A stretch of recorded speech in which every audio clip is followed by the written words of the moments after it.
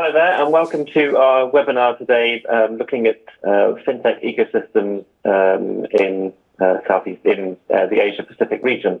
My name is Simon Hardy, the CEO and co-founder of Findexable, the home of the Global FinTech Index, and I'm joined today, I'm delighted to say, by three very eminent speakers from the region. We have Norbert Gerke over in Tokyo from FinTech Japan, from Japan FinTech. We have Rebecca Schott-Guppy from FinTech Australia, and we also have James Brown over in Auckland at FinTech New Zealand. So I'm going to give us just a brief overview of some of the indicators from the launch index that we published at the end of last year. Just a quick snapshot of what fintech hubs look like across the Asia Pacific region, and then we're going to jump into a discussion. On the right hand side of the screen, you can see that there's an option to ask questions, so by all means keep the questions coming to us. And also there's a vote section. If you click on the votes from audience button, there's a polling question in there, so that's live. Please go ahead and vote whenever you're comfortable and ready, and at some point we'll come back to that and look at the results. So, just a quick word about us. We launched the Global FinTech Index in December last year. The concept is really to kind of build out a large real-time indicator of fintech companies worldwide, and we started with a ranking of fintech cities and countries, which we published in December. We also work with a partner that looks at startup hubs generally, and some of the things we're going to be talking about today is how fintech hubs compare with startup hubs, what some of the differences are, and what the nuances are in terms of the challenges between building a fintech hub versus building a startup center. Let me just move the slide forward. There we go. So that's today's panelists, and we'll be meeting them very shortly. Please ask questions throughout the session. Some of the kind of key areas we want to talk about are there on your screen. Most important, it's really to get your involvement wherever we can, and so please use this as your opportunity to ask our really great speakers today some of the questions that you'd like to know and some of that are pertinent to your region or hub. We know that we've joined by quite a broad range of attendees from today's session, so we're delighted to welcome attendees from across Southeast Asia, but also Europe and the Americas. So yeah, please make use of the speakers that we've got on today. Just a couple of final slides from me then before we jump into the conversation. Looking at your screen there, you can see that there's a broad range of Asian markets, countries that are in the world's top 30 startup countries. And what we're going to talk about, obviously, is the fintech side of things. And on the next screen there, you can see what the fintech ranking looks like for different markets. And if you look at the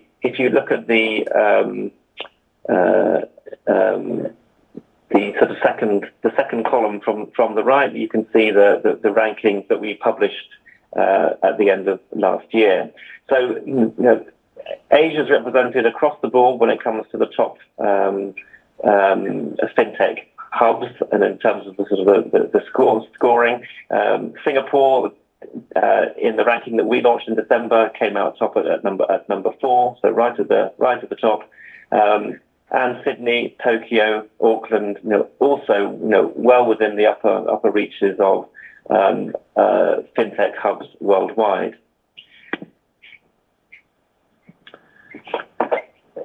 I think that one of the elements that we want to talk about today is really, this combination, this contrast between what is a startup nation, but also how does being a fintech hub compare? Because if you look at this screen, you can see that there's quite a big difference in the scores for different cities.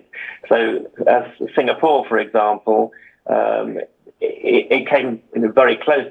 It scores very highly when it comes to its development as a fintech centre, and quite a lot higher than its position as a fintech hub. Than its position as a startup centre, and I think that's really something that to me seems very interesting. And I think with the speakers that we've got today, it's going to be an interesting conversation. So that's enough from me. But so let's now jump into the conversation. I'd like to ask the panelists, if you just sort of looking at those numbers that are on the screen, the first column versus the second column, there are clearly sort of differences in how different cities compare when it comes to their position as a startup centre versus their position as a fintech hub. I'd like to go, around the room, as it were.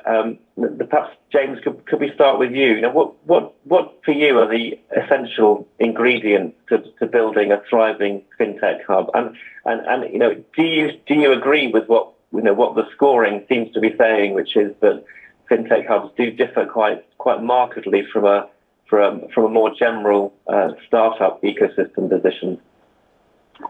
Yeah, thanks, Simon. The numbers are interesting, I have to say. But certainly, if I look at New Zealand historically, we are a nation of startup stroke SMEs across a broad spectrum of sectors. FinTech, really, as most of us are aware, is still quite a new but emerging concept. If you go back sort of 4 or 5 years ago in certain jurisdictions, FinTech wasn't even really a thing. So when I look at the ranking for us in terms of startup, although it's still quite different to a number of other jurisdictions, it doesn't surprise me that we score better in that area, because if you look at some of the statistics coming out of the likes of Xero, 94% of the businesses and the companies actually in New Zealand fall into what we would consider to be that SME space. However, with the involvement of more collaboration and what you're talking about in terms of a hub nature, then we are starting to see more work being done very specifically in certain sectors. And clearly here in New Zealand, FinTech is definitely one of them at the top of the discussion points. Thank you very much, James. Norbert, what's your take on both the differences, but also what for you in Japan are the ingredients to being sort of successful, positioning Japan as a centre for fintech startup activity, but also for driving innovation in financial services. Right. Thanks, Simon. I take two different looks at the data here, basically. One is the relative positioning within Asia, right? And I think most people would agree that Singapore and Hong Kong are ahead of Tokyo in terms of the development of fintech hubs. I think many people would also say that China, in particular in the coastal regions, is quite advanced when you look at payments, for example. Maybe that doesn't apply to the country as a whole just yet, but lots going on there, of course. And so I think the relative positioning makes a lot of sense.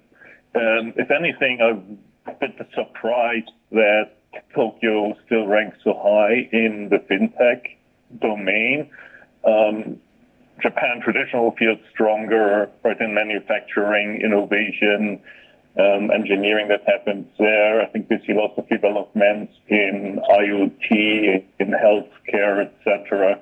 And the services sector is historically very inefficient. And before we actually get into the fintech development and innovation there, I think we still have to catch up in terms of digitalization. There's just too much paper still, and if you're not digitized, then fintech just becomes more difficult.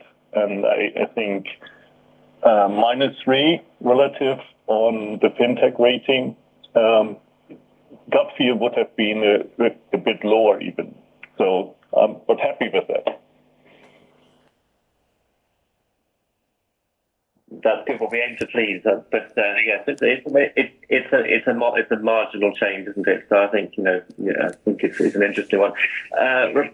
Rebecca, what would you agree with what's being said there? And what tell us a little bit about FinTech in Australia and how it's developing. What are your thoughts there?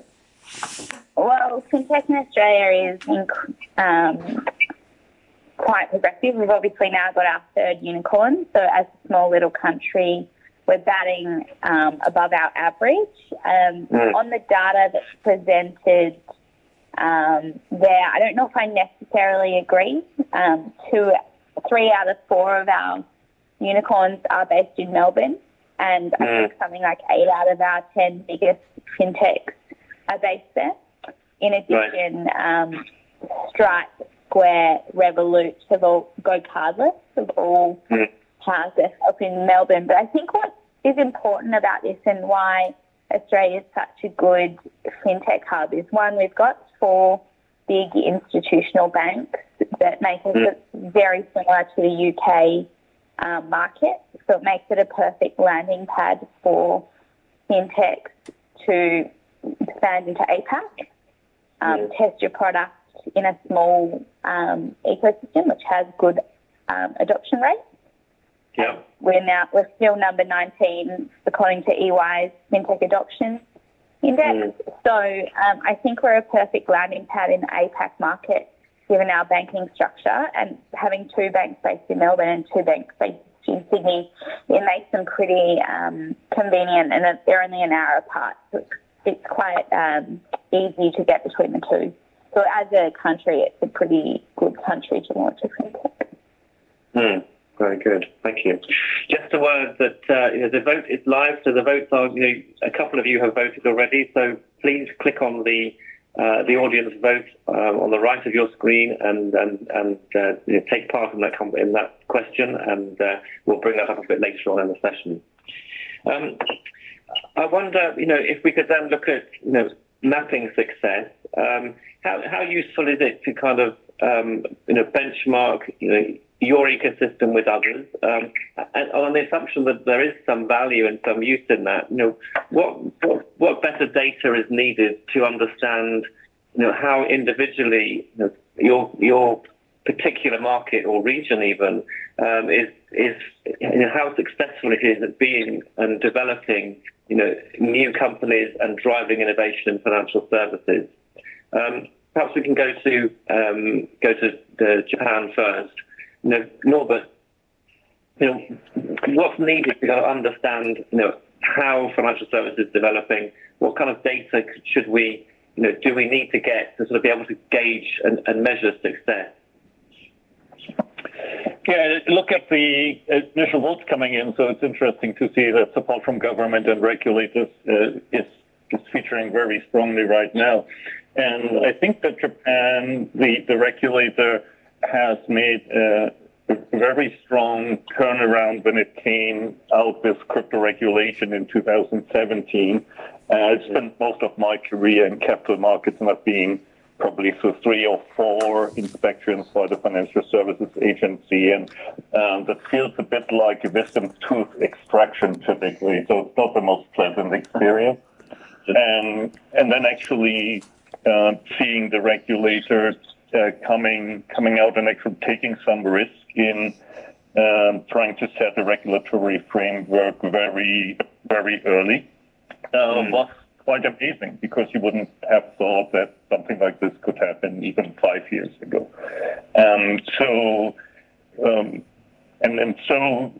obviously it's still the 3rd largest economy in the world. So it's not necessarily competing for kind of the launching pad kind of title, although 20 years of steady prices or even deflation certainly has led to the cost of living index becoming quite affordable in Japan. And so I came here 23 years ago, and the prices today are pretty much the same if you compare this to New York, Silicon Valley, London, even Singapore and Hong Kong, I think living is relatively affordable. The people are highly skilled, well educated. The salaries are comparatively low, and so it actually, from that perspective, has many ingredients that it could make it successful. I'll leave some of the other aspects to my fellow panel members. Thank you. Rebecca, let's go to you. What's it going to take to be able to measure how you're developing and how sort of successful you're being relative to other markets, and how valuable, is that valuable? Is that something that would be a useful kind of metric or measure? I think benchmarking is always important, but I think what is more important is looking to other markets and seeing what they're doing well and seeing how you can replicate that. So in Australia at the moment, we're going through a Senate inquiry into FinTech and RegTech.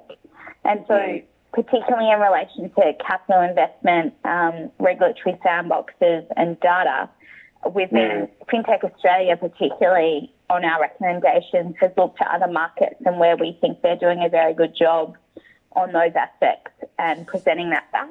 I think benchmarking is important to encourage government and regulators to put in an increased effort into a sector.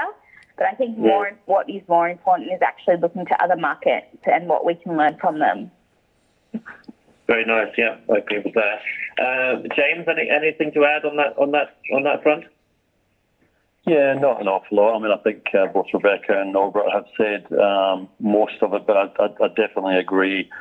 Having the data and understanding the sort of the data points then allows you to ascertain where you actually sit against your peers, taking into consideration obviously size of market and also actually the age of the market. So if you look at some of the statistics coming out there, and the current slide is Singapore sitting at the top.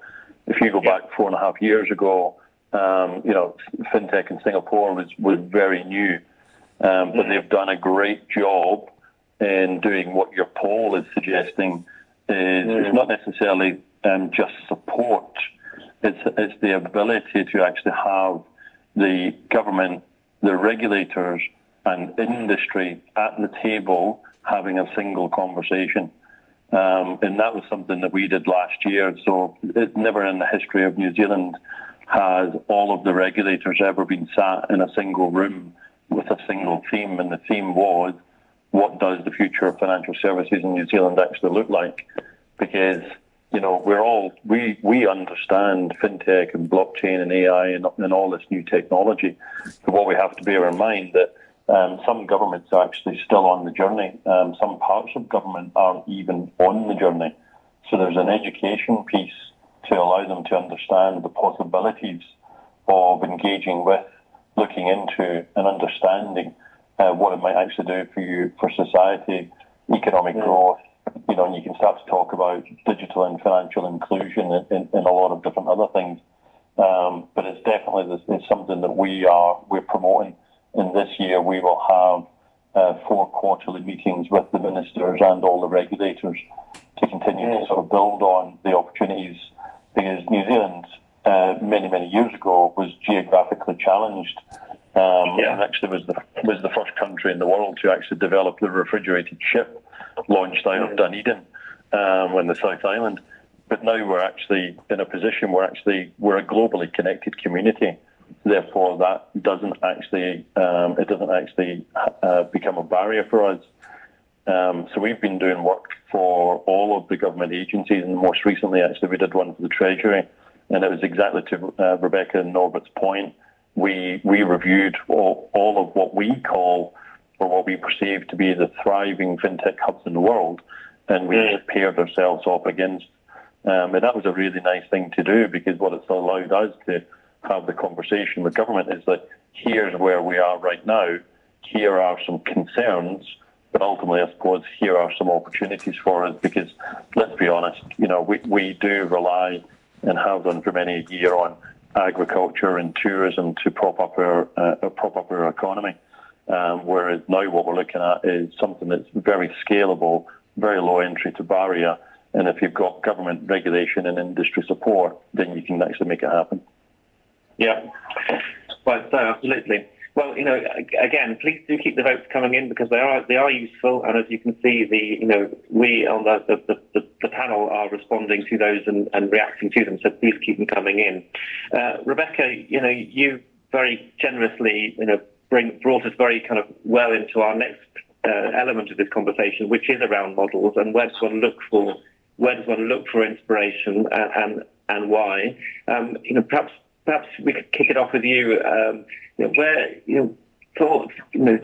For Sydney, for Australia in general, rather, what is it that what kind of inspiration are you looking for? And can you name some names when it comes to other fintech hubs around the world that you think offer some sort of indicator as to what direction you might take in the future? Absolutely, but as a tragic Melburnian, we have to refer to Australia more broadly, not just Sydney.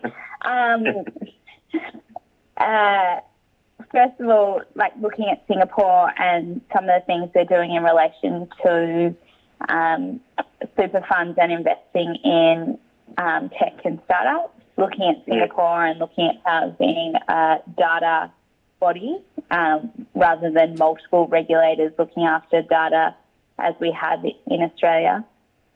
We think the UK does a very good job in relation to investment and early stage investment and getting VC capital into the market. We're also looking at London and obviously the UK, and this will lead into something I know James wants to talk about, but for us, the consumer data right, which is our version of open banking, is kicking off at the moment and it's just passed Parliament. So London and the UK with their open banking regime is something we've looked at and the successes and the failures. So, for example, consumer adoption, how it's been rolled out, the right access, all these kinds of things are things that we looked at. And another key theme that we looked at overseas, and I think Singapore and the UK have both increased their investment, and New Zealand, is R&D tax. So I think for us, they're out some of our key things. I think some of those markets are doing a very good job with them. Thank you. Excellent. Norbert, I mean, by your own admission, you said that fintech in Tokyo and also the service sector, at large, I think you said, is at a sort of an earlier, more formative phase, and that bureaucracy and red tape makes that a problem. Given where you're at with fintech in Japan, therefore. What are some of the things you'd like to do? And again, what models are you looking to? Are you kind of broadly in line with what Rebecca was just talking about there? Absolutely in line. I think we're all great fans of Singapore. Right? I think it makes a difference if you run the country as a business, basically. And there's not many examples of that around the world. So that's a very commercial approach. And compared to London, we're in the same lucky position to have only one regulator, which I think is a great advantage, especially if you look at kind of the different responsibilities in the US and regulators basically fighting over different aspects of this emerging economy. So I don't want to repeat all of that, so I'll take a bit of an edge view here and say that basically there's two models, right, of developing an ecosystem. One is the developed country model where you have already structures in place and which might make it more difficult to do innovative things because there's always an aspect of protecting the incumbents maybe. And there's kind of the developing country world where these infrastructures don't exist yet. And from a Japan perspective, Cambodia is super interesting. They just rolled out a central bank digital currency. It's a system built by Soromitsu, that's a Japanese company. It's part of the Hyperledger Consortium. And it also helps financial inclusion because everybody who goes onto the payment app immediately gets an account opened with one of the banks. So while it's sponsored by the National Bank of Cambodia, it actually drives the whole financial services ecosystem forward. And I think much of the innovation in the fintech space might actually come out of kind of these countries rather than the much developed ones. Yes. Okay. Thank you, Norbert. Please do keep your questions coming in. We haven't had any from you yet, so use the opportunity. Use the bar on the right-hand side to pose questions whenever you want. Now's your opportunity. James, let's turn to you. I mean, we don't necessarily need to cover the same ground in terms of the models, but I mean, do feel free to comment on that. I mean, clearly, you're an admirer of open banking, or at least the kind of regulatory sort of dimension in terms of inspiration is important to you. Again, what are the plans for FinTech New Zealand in terms of making that kind of regulatory alignment stronger and better? Yeah, I mean, I won't go over what both Rebecca and Norbert have said. I mean, people are generally going to pick out Singapore and the UK, possibly New York now being the sort of number one, overtaking Silicon Valley most recently. I also quite like actually what Hong Kong are doing. Arguably, you could say that they're a little bit behind the eight ball with their counterpart in Singapore, but they've got a very clear focus now actually of what they actually want to do going into the future. Large amounts of investment in Cyberport and Greater Bay Area, which is going to be, I think, really good for them now that all the troubles died down. But in terms of what I suppose we're looking at, everybody's obviously sat and viewed the UK, having gone through the regulatory framework into the open banking model. And you only have to visit the UK to understand it's really not working as effectively as most people would like you to believe. Australia, obviously, Rebecca, will go live a little bit later in the year. Where we sit is an interesting one because historically New Zealand government would actually look to the UK, then they'd look to Australia, then they'd make a decision, and generally they'd just follow suit. So, I've been sitting down with the PM and the ministers to basically say I think that we're a much smaller market, therefore actually we could probably do things a little bit more agile. And I think that for us, at least, we want industry-led with government support.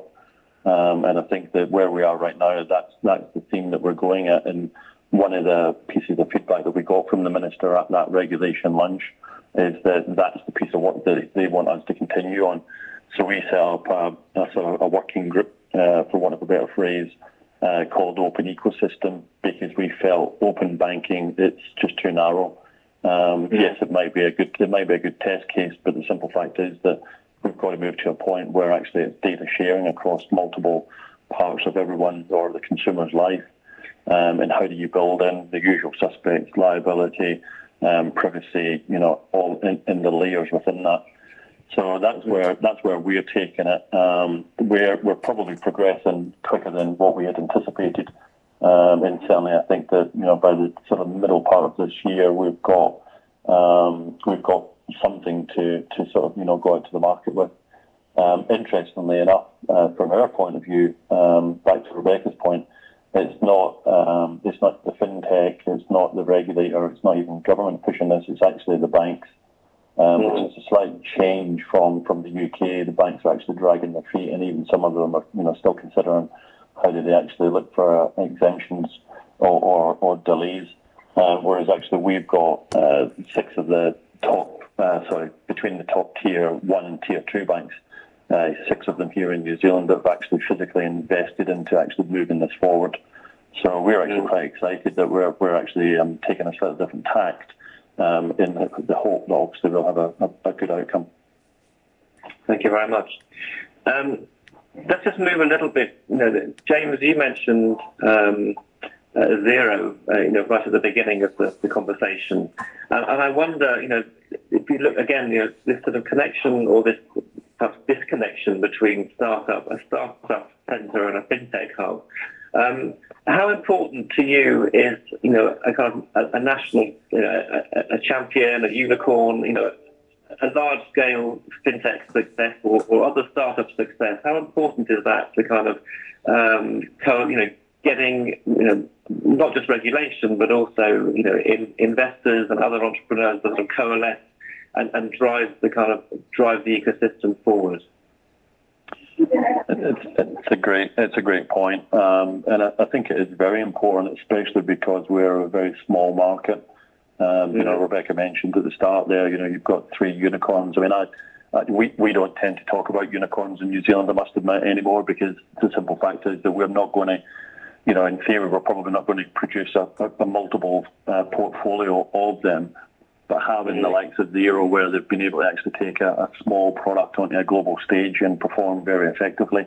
And they're not the only one. I mean, that's the other thing that we've got to bear in mind. We've got a number of very, highly successful organisations that have been able to take their products to the global stage. But as Rod Drury was back in the day at the helm, he was very good at spearheading and sharing the opportunities within New Zealand. And that's, I think, what we need to do more effectively across a broader spectrum of organisations. We've done it as a country very well.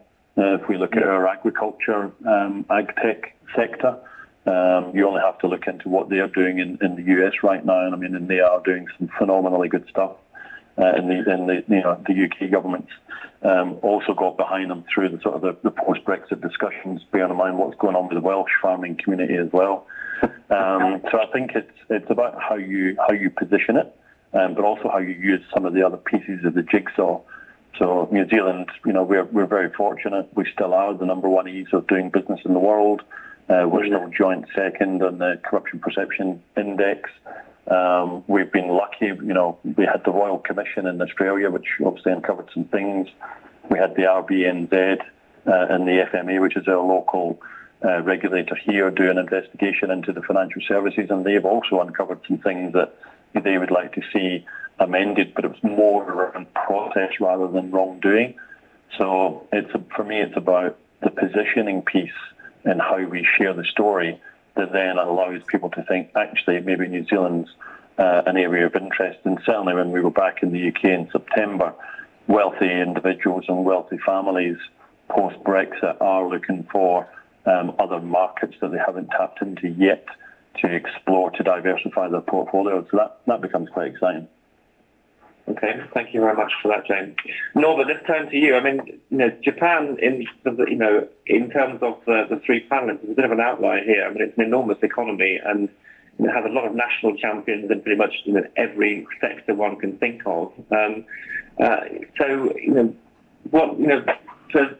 the fintech marketplace in Japan, how important is a sort of startup success going to be in terms of helping energize, galvanize the fintech ecosystem to kind of create new products, or is it really just much more about getting the regulations right and making lowering some of the barriers to entry? Yeah, I mean, I think it's very interesting that many of the national champions that you described have, and I would say quite successful innovation hubs and innovation centers, but very often they're not necessarily in Japan. They are in Singapore and in Israel and in the West Coast in the United States, for example. And so the innovation happens outside the country, and it also allows you to fail kind of outside the country, which is just the nature of doing a startup, and then try and import it back. But that's not to say that Japan isn't innovative. I think quite to the contrary.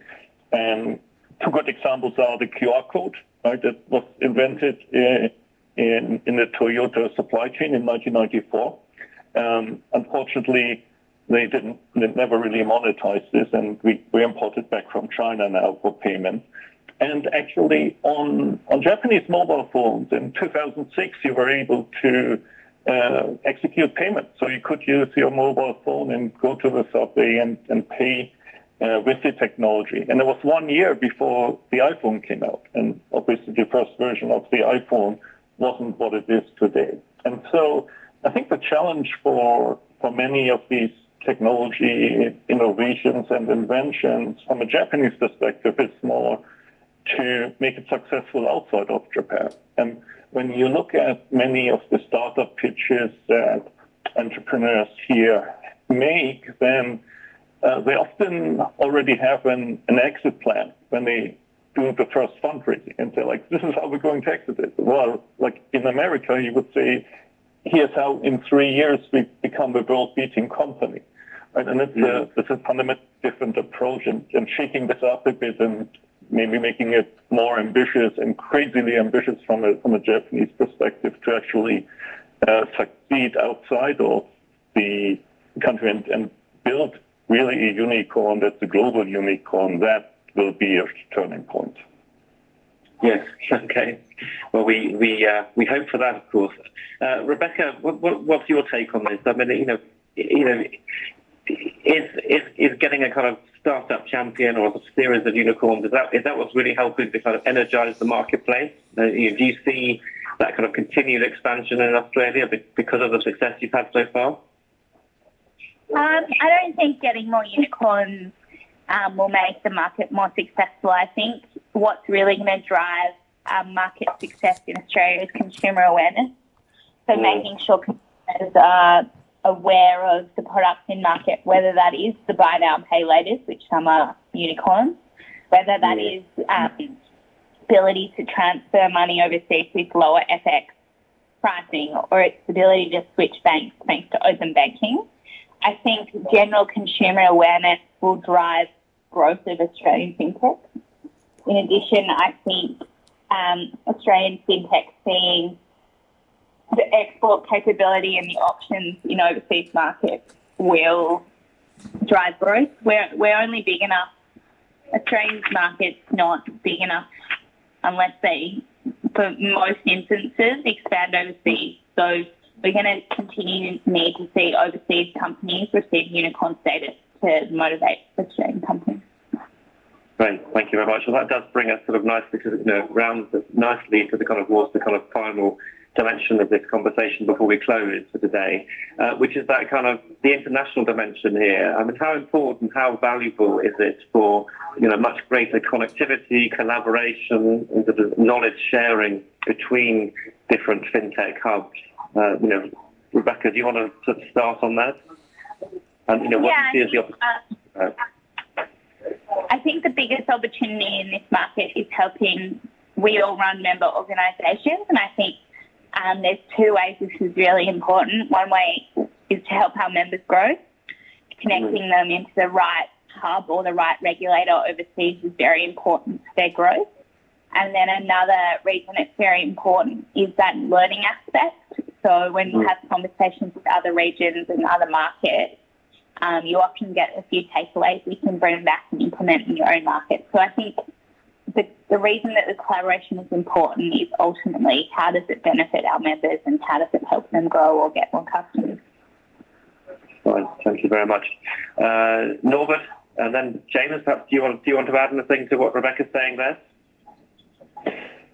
Yes, I think Rebecca used the term replicate earlier in the conversation. That's kind of how we refer to it, right? Ideas travel so tremendously fast in these times that you can't, if you just wait to kind of attack other markets, then somebody else will just have copied your idea. We call them replicants. And like it happened with Uber in Southeast Asia, so where Grab came in and Gojek and in China as well. So I think we need the connectivity, and that can take two forms. It can really take the copying and kind of replicating the business model, or it can ideally, and that's where we like the collaborations that we have also with FinTech Australia and FinTech New Zealand. There was a question out there, are we open to more? We absolutely would love to build out our international community links as well, because we have helped companies that come here get exposure to the market, connect with the right lawyers, regulators, etc. And I think the more we can do this in a bi-directional or multi-directional fashion, the stronger the whole ecosystem is globally, and that's ultimately what we're all aiming for. Thank you very much, Norbert. James, anything to add on that point? Yeah, I mean, I think I would also add, I mean, if you look at what the FCA in the UK did last year when they launched the Global Financial Innovation Network, which was sort of the first attempt to have a global sandbox.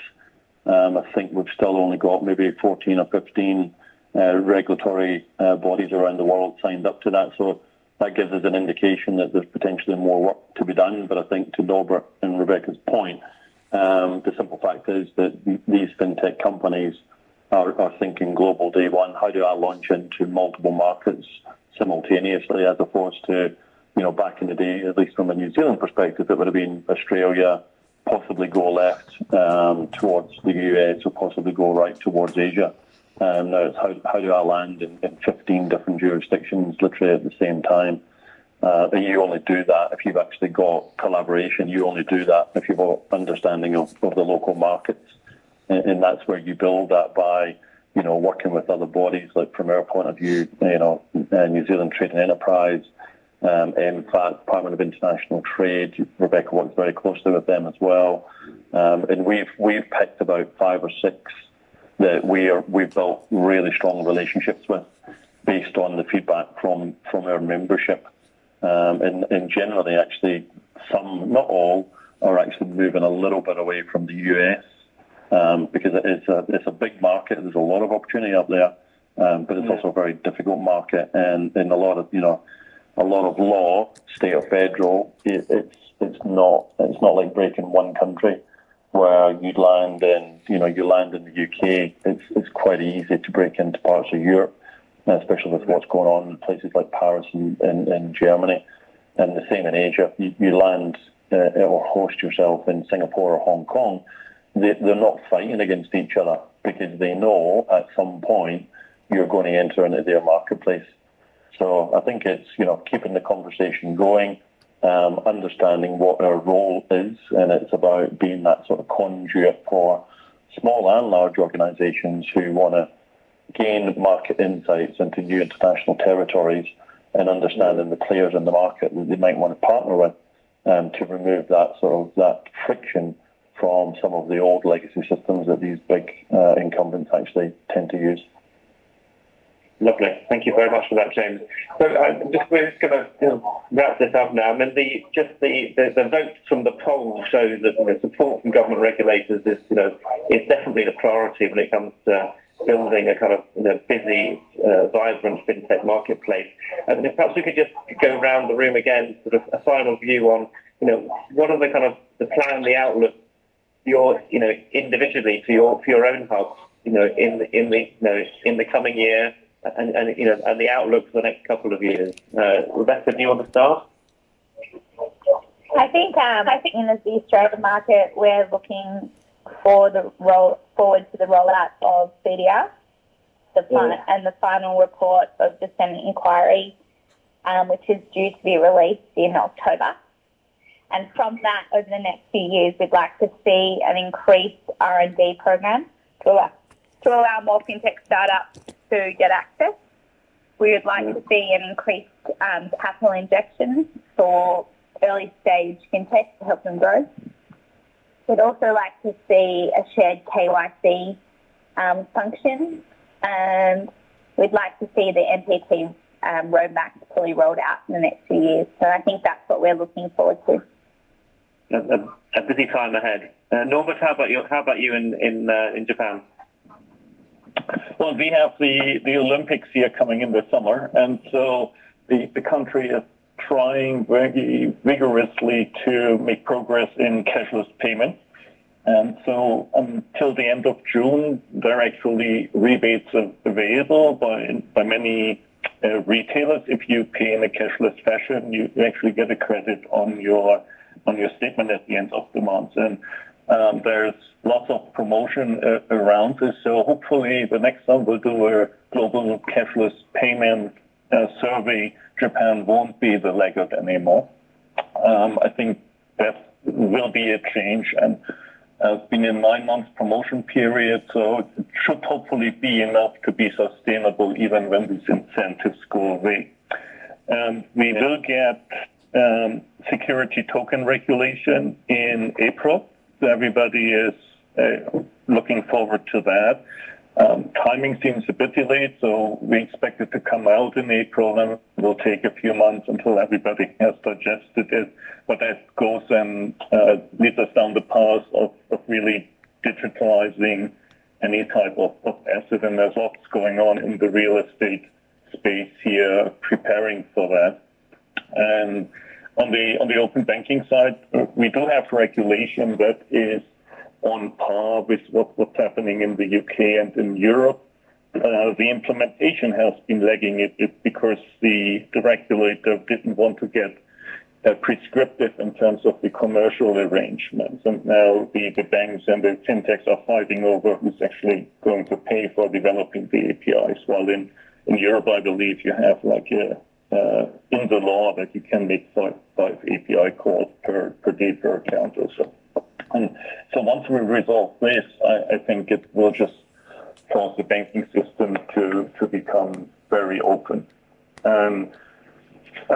More competition is always good, whether it's from fintech companies or other incumbents. And so there is the conglomerate called SBI, big fintech investor as well, but the towers on the head is planning to create the fourth mega bank in Japan alongside the existing three groups by rolling up regional banks. So it's a classic roll-up strategy.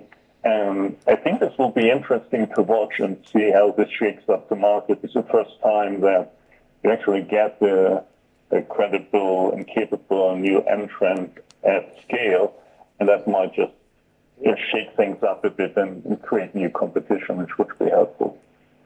Fantastic, very good. Well, we wish you lots of success with the Olympics, of course, which, back from London in 2012, it certainly, I can remember at the time that it certainly did a lot to kind of drive awareness of things like contactless, which, still then was sort of relatively new and were not widely adopted or accepted. James, what about you? Way over in Auckland, what things are you hoping for in this new decade? And where do you see New Zealand going in terms of its sort of fintech journey? Yeah, for us, it's an exciting time because we're actually in an election year. So it gives us a great opportunity to actually have further and deeper engagement with both, obviously, the sitting government and obviously the opposition.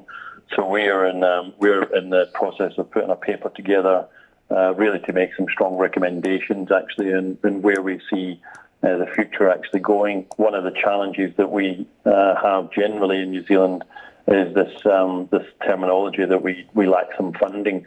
And to a certain extent, that is actually true. A lot of our sort of fast growth companies end up going offshore to look for funding, and that can be from a variety of sources. But when you consider that across what we'd call our three super funds, there's about, I think, $220 billion sitting in that. We only invest 9% of it here in New Zealand. So the challenge I've given to the finance minister is, give me 1%, change it to 10%, and I'll make the tech sector thrive in New Zealand. So that's something that we'll be pushing for policy change to see whether that's actually possible. I think the other thing for me is really to progress the conversation around open banking, and we'll maintain that impetus really by getting all the regulators, industry, and government in the room to actually really understand what a solid framework looks like from the evolvement of open banking into open data. In terms of alternative investments, we're working quite hard actually with a global company around intangible assets, and we've been speaking to the banks about lending against intangible assets and moving away from their old cash flow asset based. Because the simple fact is we now live in a digital age, therefore we really should be thinking about digital lending. And also then that leads me into digital literacy. So we've got to make sure that when we do evolve and create these new products and solutions and alternative methods of payment, to Norbert's point, we have to make sure we don't exclude anybody. New Zealand is a small country, but it's quite remote in areas. So we just have to be mindful that everybody comes on that. And we look at financial inclusion in companies' terminology to see whether that is actually something that they consider. And if it's not, then we obviously try and encourage that. We've got FATF down here doing an audit at the moment. It's already mentioned, I think, around sort of the standardization of things like AML and KYC. It's just going to make everybody's life a lot easier. So we've put a recommendation in to them to actually look at how easier or difficult that may actually be. Because the simple fact is, it's just a question of actually getting all the parties to agree what the methodology is, and then we roll it out. Very similar to what Royal Bank of Scotland did back in the UK when Ross McEwen, who's a Kiwi, had the idea that he wanted standardisation of interaction between small fintechs and large incumbents, because as most people generally know, it's difficult as a small organisation.